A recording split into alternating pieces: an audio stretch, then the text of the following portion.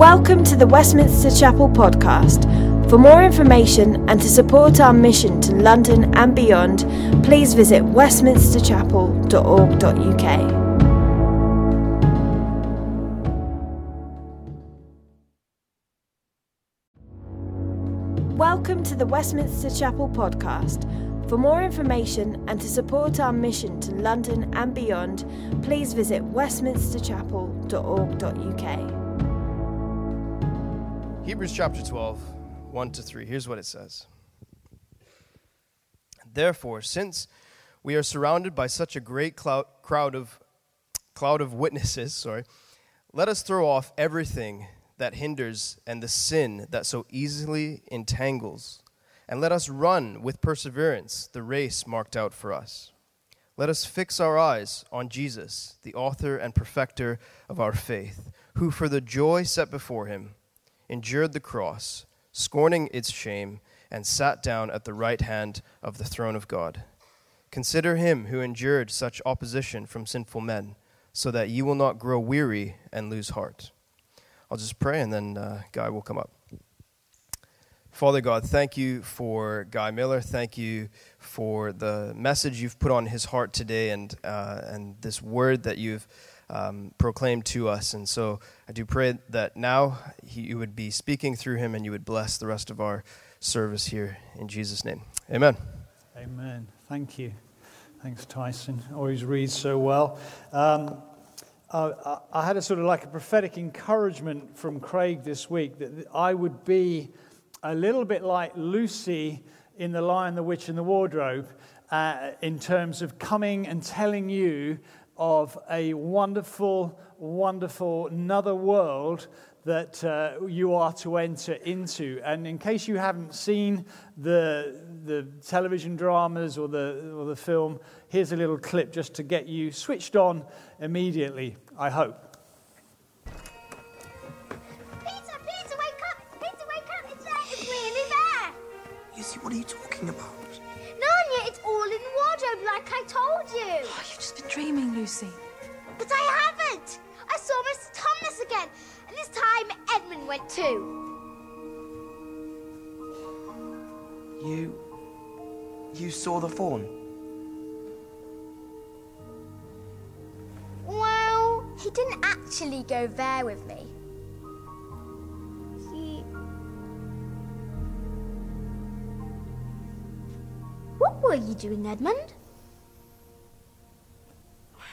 I was just playing along. I'm sorry, Peter. I shouldn't have encouraged her, but you know what little children are like these days? They just don't know when to stop pretending.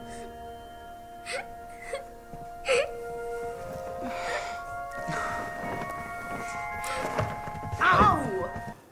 They don't know when to stop pretending.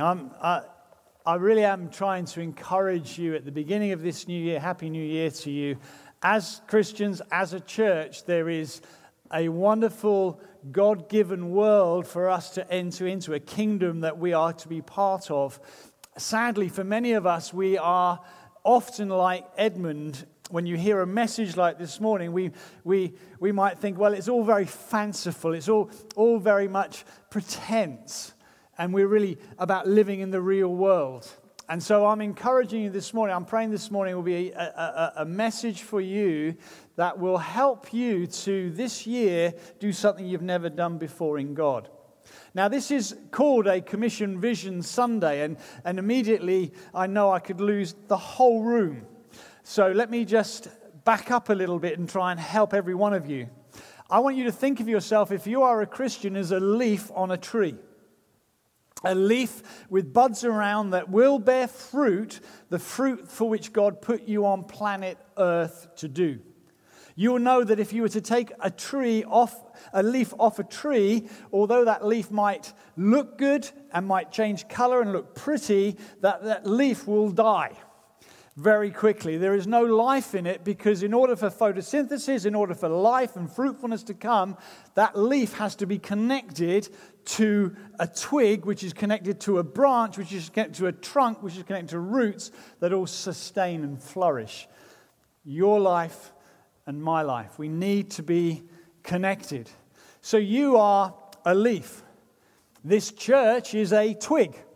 Westminster Chapel is nothing more than a twig connected to something bigger. And out of that twig, and it's vital that you're connected to a local church, you will be able to fulfill your God-given commission on planet Earth. Every Christian needs to be livingly connected to a local church. You die without being connected to a local church. Please don't spend your life church hopping. Get rooted into a local church. But every local church, left to itself, branches, little twigs can be easily snapped off. Sadly, in the world today, there are many independent churches, almost proud of their independence, not realizing that God's intention from the beginning was always that we are rooted into something bigger and greater than ourselves. A local church doesn't exist for itself. It needs to receive Ephesians 4 ministries to remind it that there is a big world out there that needs Jesus Christ. Local churches can be an expression of Jesus to their community, but they always need to be using and raising and sending their people into the mission field. Sometimes that's just our neighborhood, our town. Sometimes that's London. Sometimes that's the far end of the world. Westminster Chapel is a twig connected to a branch, and that branch is called Commission. Commission itself is a small branch of a bigger branch, which is called New Frontiers. New Frontiers is 2,000, 3,000 churches all over the world today. It's like a denomination, if you will, if you've never heard of New Frontiers. It's like a denomination, except we don't have rules. We're connected livingly and relationally. But that branch is also then connected to the trunk. We're connected to a worldwide church. 2-3 billion people across the world today love Jesus Christ. And we're not saying one branch over another branch is better. We're thanking God there are many branches of God's church all across this world, and we are just one of those. But we are on earth, you, connected to Westminster Chapel, connected to Commission, connected to New Frontiers, you are on planet Earth, every individual leaf, to display His glory and to bear fruit for His name. And that is what this message this morning, I hope, will be all about. I'm looking at the next 10 years this morning and saying, what can God do with Chapel in the next 10 years? With your life, my life.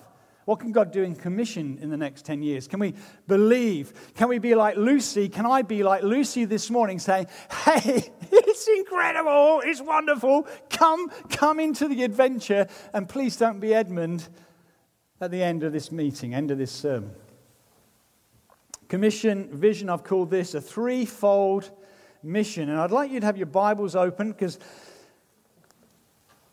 I think Hebrews 12, 1-3, gives a wonderful encouragement from the writer there for us today as we work out our faith. It comes as if you know your Bible and you've been a Christian for a while, it comes after Hebrews 11, which is like the great narrative, the great chapter on what faith is and what faith looks like. And Hebrews 12 has 3 let uses. Not lettuces, let us. And we're going to look at each of those in turn and say, okay, if God has got a big plan for your life, my life, us together, and notice it's let us right at the beginning. It's not let you, let me. Individualism is killing our society. It's killing the church. It's all about me. It's about my life, my ministry. No, we're all meant to be saved out of individualism into a family, into the body. And 3 let uses that will help us to understand something of our vision and something of what we need to do personally this morning as we engage with this message. The first thing is, the writer says we are surrounded by such a great cloud of witnesses, everything that Hebrews 11 talks about. Let us throw off everything that hinders and the sin that so easily entangles. For sake of time, Hebrews 11 is like a guided tour through an art gallery of incredible men and women of faith in the Old Testament.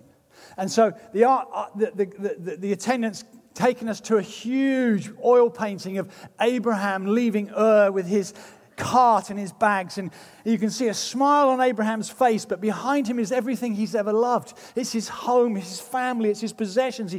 He said goodbye to all that, and he's setting out on a journey he does not know where, and the frame Going Not Knowing that is the title of this masterpiece of the life of Abraham. The writer of Hebrews then takes us to this other beautiful, beautiful oil painting. It's on the top of a mountain, and there's Moses on the top of the mountain, and there's sort of like this glorious cloud above him, and his face is shining, his hair is white as wool, and he's looking upwards like this. And it's called Show Me Your Glory.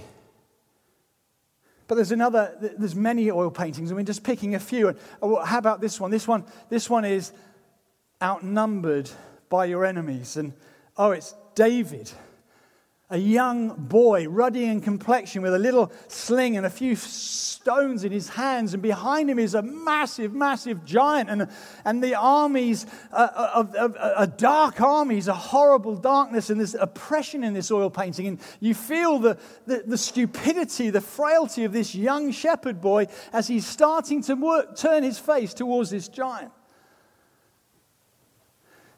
The writer says, we're surrounded. You and I, this day, we're surrounded by such great, wonderful feats of faith. But he then says, for us to engage in our feat of faith, let us throw off everything that hinders, the sin that so easily entangles. He says, we've got a marathon. We've got to run a marathon. And we've got to run it, and it's a race that's going to take the rest of our life, but God is going to get us safely to the end. But for us to run that race, we need to throw off things, throw off sins. I don't know if you've ever seen the triathlon. If you've ever seen a triathlon, you'll know that you go from swimming, and as you're running up, you're taking off your wetsuit, and you're getting onto the bike, and they're kicking off things, and they're not holding on to the wetsuit. That's part of something that happened before. They're throwing it off because they want to win the race. When they come to the running, they don't keep on the bike. I always think, I'd keep on the bike. Seeing them sort of like kicking off and getting onto, I just keep on the bike, go whizzing past all those runners. No, you can't do that. You've got to throw it off. You've got to cast it aside. Sometimes they cast these expensive bikes, throw it off, casting it aside. I've preached here many years ago, and I've gone out, and I was on marathon day. And it's like 4 in the afternoon, 5 in the afternoon. I'm just walking past Buckingham Palace, and the Dalek or the Wookiee is coming in. You know, they don't win marathons, Daleks. You don't see a Wookiee, first one past. Why not? Or gorilla suits. Why? Because that you can't run a marathon. You can't run a race with all that paraphernalia. You need to get rid of it to run a race. There are 2 things that the writer, I believe, has in mind for us, for our race in 2020 to 2030. Firstly, obviously, sin. We are living as believers in a world full of sin, full of temptation, full of things that can catch us up. I don't know if you ever noticed how he writes there, the sin that so easily entangles. That invisible, like if you change the film to Lord of the Rings and Shelob's lair, and you've got Frodo going into the lair, and these invisible little things, and suddenly you're caught, suddenly you're entangled, suddenly you're caught and weaved up into a ball. How many Christians have I seen in my life that just this little thing, just this tiny little bit of gambling, this little flutter, just this little experimentation with alcohol, this little smoke of weed, this little look at a page 3 woman, just a little look, just a little glance, just a little bit of criticism, just a little bit of greed and wanting a little bit more. And slowly, I've seen a spiritual hunger, a desire, a person who wants to go after God suddenly caught up, and they're hopping into church Sunday by Sunday.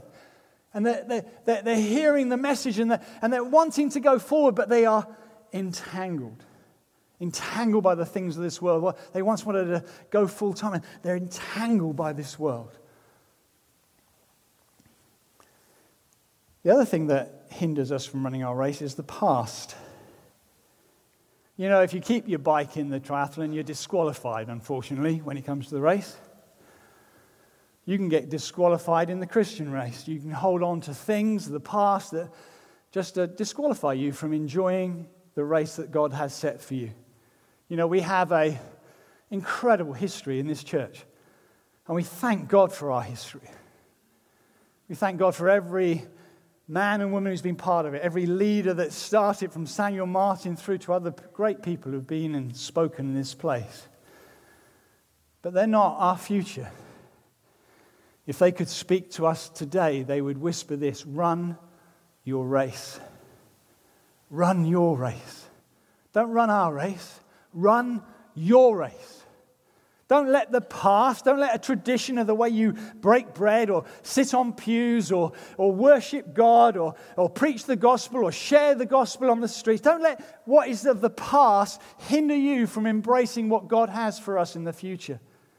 Societies and cultures change, and we need a church which is embracing the changes around us and embracing the lost around us. I think it's great hearing Phil and Andy. I just thank God that we're thinking, how do we help people love our world today and introduce them to Jesus Christ?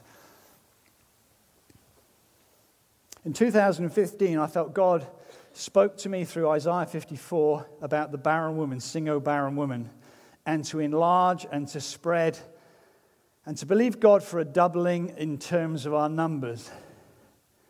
Out of that, we formed a group that formulated a strategy or a vision statement. We want to see thousands of lives transformed through hundreds of churches being planted in tens of nations. That was our vision. We articulated that in 2015, and at the time we had about 80 churches in this little branch in about 4 different nations. Since 2015, we now have 170 churches. We have recorded, in terms of lives transformed, since 2015, 1,500 people who have been born again and baptized. We've seen the number of nations God is opening up for us grow from that 4, where we're now currently engaged in 10 nations: UK, Portugal, Spain, India, Nepal, Serbia, Bhutan, the Philippines, US, Ghana, and already people in Myanmar, Bangladesh, and Brazil wanting some fellowship with us. So let me first come to this first point. Beginning of a new year, are you ready to throw off some things? What I had a picture of, it's almost like a prophecy, and I pray it will help us in the ministry time we'll come to in a short while. I felt there were many Christians who had bungee cords attached to their back in this place this morning. You've seen those sort of funny things they do at fairs or West Points, where you are attached and you have this strong piece of elastic at your back, and you run and you look like you're making great progress, then suddenly, whoa, you go back again. I believe there are a lot, not one, not two, a lot of people in this church this morning who have heard God at some point in their life, and they have run after God, and every year, whoa, they go back again, and then it's a new year again, and oh yeah, I know God wants me to be a church planter. I know God wants me to speak up for the gospel. I know God wants me to shine as a light. I know God wants me to start this ministry, and I'm going to do it. No, and then you're going back again. I believe discouragement is a bungee cord that pulls many people back.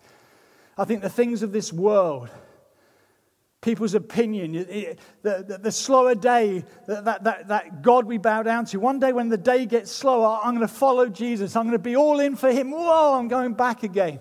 And I believe this is a year of freedom. A year where God says, no, enough. You want to follow me? It costs everything. You want to be a church planting movement? It costs everything. I'm setting you free from trying to please yourself and please men and please your parents and please everybody else. I'm calling you to please me. So it's decisive. Let us throw off a cutting away in order to embrace what God has for us. And I believe for some of you there is the past as well that you just need to deal with. In this church, I believe God's greater day is ahead of us. I really believe it. We're not going to be defined or limited by our past. I was in a church preaching a few weeks ago in I won't tell you where it is, but another part of the country. And the leader there said, we have seen more people saved this year than the last 5 years. And I felt the Holy Spirit say, and so will Commission, and so will Chapel. We're going to see more people saved and added this year than we have in the last 5 years. I'm believing and praying for that. I believe God wants to see lots of people saved. So the second let us is let us run with perseverance the race marked out for us. Here, he's encouraging us to think of a running track, Olympia in the sand, little tiny twigs or little burrows of sand or chalk marked out the lane which you had to keep within in order to run your race and not be disqualified. Your eyes had to be fixed not on your competitors, how big, how strong, and by the way, they ran naked in the first Olympics. It wasn't about looking at them, it was about looking at the finishing line and setting your eyes towards that goal. Hebrews 11 gives us a definition of what faith actually looks like. Faith is, Hebrews 11:1, faith is confidence in what we hope for and assurance of what we do not see. That is what the ancients were commended for. You need to understand this. The Bible is incredibly practical. We're not to go out this morning and say, have you got faith? What exactly is faith? Well, it's a certain hope, what I'm hoping for, what I can't quite... Well, what do you mean by that? Is that sort of a philosophical discussion about have you got faith? Have you not got faith? How much faith have you got? Are you there here? No. Hebrews 11 says this is what faith looks like. And there's a whole description of various things it looks like. It looks like getting pregnant. Does that your faith moment this year, becoming with child or having a family or starting a family? Is it getting married? That's what faith looks like. Faith looks like plodding. Faith looks like administering justice in an ungodly nation. Faith looks like suffering. Faith looks like the great escape. Faith looks like hospitality. Faith looks like the Lion King. Daniel in the den of a lion and being king of the lions. What does faith look like for you this year? Winning a neighbor, sharing your faith, praying for a sick person, standing up in your office for righteousness and telling the truth, being set free from an addiction that has ruined and robbed you of joy and laugh, knowing grace to keep on plodding. This church is a church which applauds every Christian that keeps plodding. I applaud the strugglers. I know how hard it is sometimes for many of you to get up in the morning dealing with anxiety or depression. I just applaud you for being here. That's what faith looks like. It's not all about the razzmatazz and the glory and the wonderful bells and moments of breakthrough. It's about keep on keeping on. It's a life which trusts God. It's a life which believes God. It's a life which believes God in the hard times and the good times. So what am I looking for in the next 10 years? Now, the problem is, with all of us, this is the problem. The problem is with all of us is we often can't see the wood for the trees. The lower we get here, the harder it is to look over. Now, preachers have the privilege, we can stand here and we see a little bit higher. We can stand here and, I can see the back row now, and that's great, and I can encourage the back row to engage in what I'm saying. But imagine I'm trying to look beyond the back row. Imagine I'm trying to get up and see right beyond this church into London. Right beyond London into the world. What am I seeing? What am I encouraging us to look for on the furthest horizons? What am I looking for? I believe we should be looking for 30 to 50,000 people getting saved in the next 10 years in our little family of churches. 30 to 50,000. People, children, youth, nations. People bowing the knee and finding Jesus from their life of sin. I think that would be a wonderful thing. If we did nothing else, I think that would be a wonderful thing. I'm believing, therefore, we need to see about 500 to 1,000 churches being adopted, sites, new churches being planted. We're going to celebrate in a minute, Walthamstow. This church has had a great history already, Hope Church and Walthamstow, and there's many more churches and sites to come out of this one. Right across London, I'm believing God we can see 20 plus churches in the next 10 years started and restarted by the grace of God. But 500 to 1,000 churches across the world. I believe we should be involved in 20 different nations in the next 10 years. Currently 10, 12, whatever it is. I'm believing not that we have a person or a missionary sent there, but actually we have a growing movement of churches in each of these nations served by indigenous local people. Now let's get a little bit more risky. You might think, well, that's a little bit far out. Let's get a little bit more risky. I'm believing in the 1040 window, the area where Christianity is least represented across the world. I'm believing we will plant a number of key churches. Do you know already there are 3 groups of people secretly meeting in our family of churches in North Africa and the Middle East? Starting and praying, believing God, we're going to get a church started there. Their life is at risk every day, but they're believing God. They're going there. They're moving there to reach people with the gospel. We're part of, we have with us 100 churches in India, an area which is increasingly difficult for the gospel, increasingly persecuted, and in one of the worst persecuted areas of India at the moment, the least reached parts of India. It's got the most unreached people in the world live in India. And in the hardest area in India, we've got 50 house churches saying, can you come and help us? Just literally in the last week, please can you come and help us? We're believing for a great harvest in India. We're believing for a great harvest across the world. We are working with NGOs to help the poorest of the poor, because India also has very much one of the highest poverty rates in the world. And already we've done a few pilot projects in a part of India. I'll keep it quiet because of the risk of persecution, but we're going in and empowering Christians to change their community by giving them training and giving them something to do with their hands so they can provide for themselves but actually transform their communities. We've got projects called Farming. It was Farming God's Way. It's now Foundations for Farming, where we're helping agricultural projects right across, again, parts of India, helping people to be able to feed themselves. We're one tiny little ship in God's big armada of churches across the world, but we're making a difference. We're making a difference to some of the poorest of the poor, to some of the most unreached people that you and I probably will never get the privilege of going and meeting. We are making a difference, and we want to do so much more together.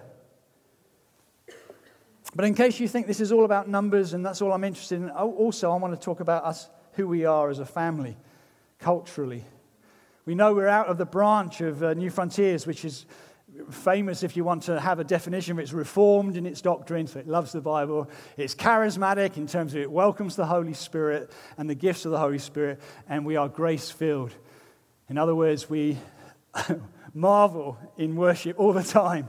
Leaders, everybody, that somehow we've been invited to the party. We just don't know how. There's no hierarchy. There's no merit. We are just a grace movement. But I thought perhaps for us this morning, putting a little bit more flesh on the bones, I would say this, and it'd probably come up here. We want to be a family of believers devoted to their local church, authentic in their faith, humble in their obedience to God's word, encouraging the struggling, flourishing with their everyday life, and overflowing with gospel joy to touch and change this world one life at a time. Amen? Amen. Does that resonate in your hearts? And by the way, in case you think it's all about the church, let me just say I believe Christians in this place need to be involved in every walk of society. I am praying. I was with a Baroness recently, and she was talking about the abortion laws. I am praying for a day when the abortion laws of this country are reversed, and the unborn have the rights and the freedoms of every other life in this nation. We need Christians involved in all of this. So let me finish by talking about the final let us. It says, and let us fix our eyes on Jesus, the pioneer and perfecter of our faith. For the joy set before him, he endured the cross, scorning its shame, sat down at the right hand of the throne of God. Consider him who endured such opposition from sinners, so that you will not grow weary and lose heart. You see, Hebrews 11 finished, these were all commended for their faith, yet none of them received what had been promised, since God had planned something better for us, so that only together with us would they be made perfect. In other words, what they look for when they climb their mountains, what they look for over the horizons, we are now enjoying what they longed for, the day they longed for. We look at those oil paintings and we see Abraham leaving his home, everything. Jesus left the glory of heaven. He left eternity and paradise and intimacy with his Father and the Spirit, and he became nothing. He left everything in order that he might come on this rescue mission to save us. When you look at the picture of Moses on the mountaintop, Jesus climbed with his disciples, and his disciples said this about Jesus: we have seen his glory. The glory of the one and only. We've seen God on the top of that mountain. It's the face of God in Christ Jesus. When I look at the painting of David, and there he is with these horrendous, all alone, with the powers of darkness and evil facing him. Jesus came to this earth and he took on sin. He took on Satan. He took on the powers of death, and he defeated them once and for all, triumphing over them in the cross. He is the glorious one. He is the great attraction. He's why we gather Sunday by Sunday. Not to hear weak, pathetic preaching or struggling preaching. We gather for him because we fix our eyes on him. He is worthy of every life, every living creature turning its face to God and praising him. He is worthy of every effort we can do. He's worthy of me making a fool of myself this morning that I might make much of him. Because we want to bring him as many lost people, as many people who've been hurt by life into his glorious presence. We want to help as many poor people, struggling people, suffering people in our streets. We want to help them because we love Jesus and he's rescued us. We're willing to go to the ends of the earth this morning. Some of you will. We may even pay the ultimate price with our life as they did in Hebrews 11. But we would say this: he is worthy of it all. He is worthy of it all. I was driving out of London recently and listened to Simon Brady. And he sings one of his songs, which is fine. I'm singing along with it. And then he finishes with a little tiny refrain. And it says this: you're the only one that really matters. You're the only one. It all goes back to you. And it just was a Holy Spirit moment.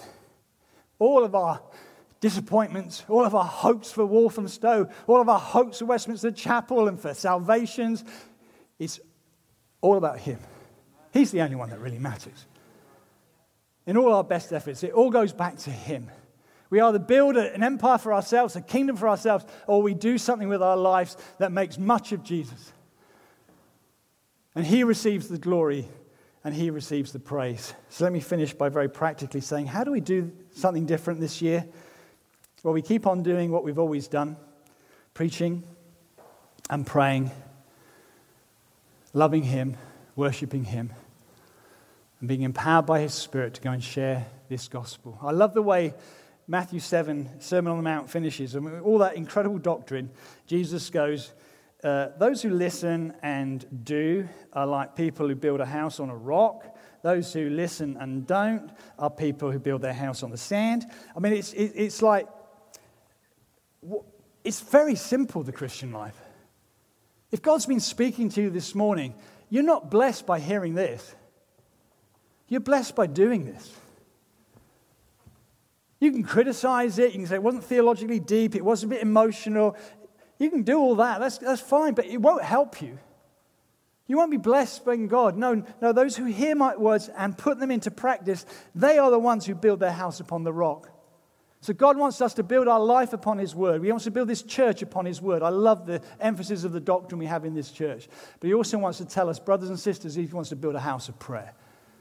A prayer for all nations. All the nations are going to gather here. All the nations are in London. We want them all to gather here. We want to say, hey, welcome, and we're going to eat your food, and we're going to enjoy hospitality, and we want you to know you're welcome in this family, because this is a global family we're building. So prayer must be the burden of our hearts. Private prayer, yes, I'm into that very much, but I'm also into gathering for public prayer. Because in those places of prayer, we're going to see the breakthrough. We're going to see the glory. We're going to see how God comes to our rescue. When we come with nothing, he comes with everything. So why don't you stand?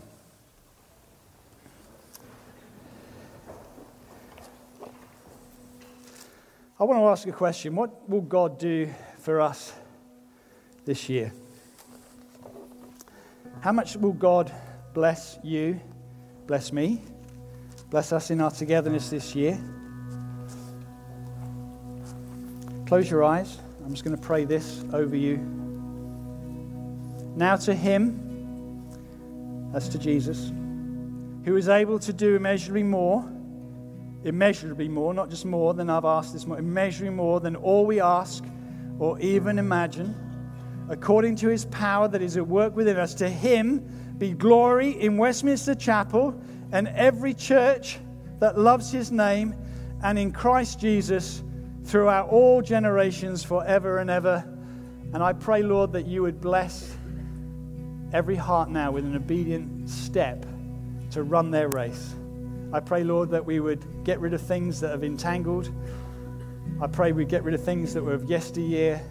And I pray this year we could run our race. And I pray for every individual to run their race. I pray for us together in chapel to run our race. I pray for us in commission to run our race, because we want all the glory and more glory to go to our great Savior, Jesus Christ. So Holy Spirit, go to work and draw from our hearts the response you require. I pray it in Jesus' name. Amen. Amen. Thanks for listening to sermon audio from Westminster Chapel. If you'd like to partner with us in making disciples and sharing the gospel, please consider making a one-off or regular donation. Visit westminsterchapel.org.uk/giving to find out how.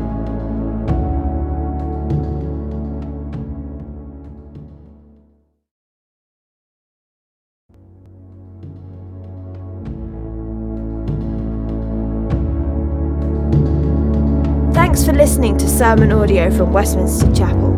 If you'd like to partner with us in making disciples and sharing the gospel, please consider making a one-off or regular donation. Visit westminsterchapel.org.uk/giving to find out how.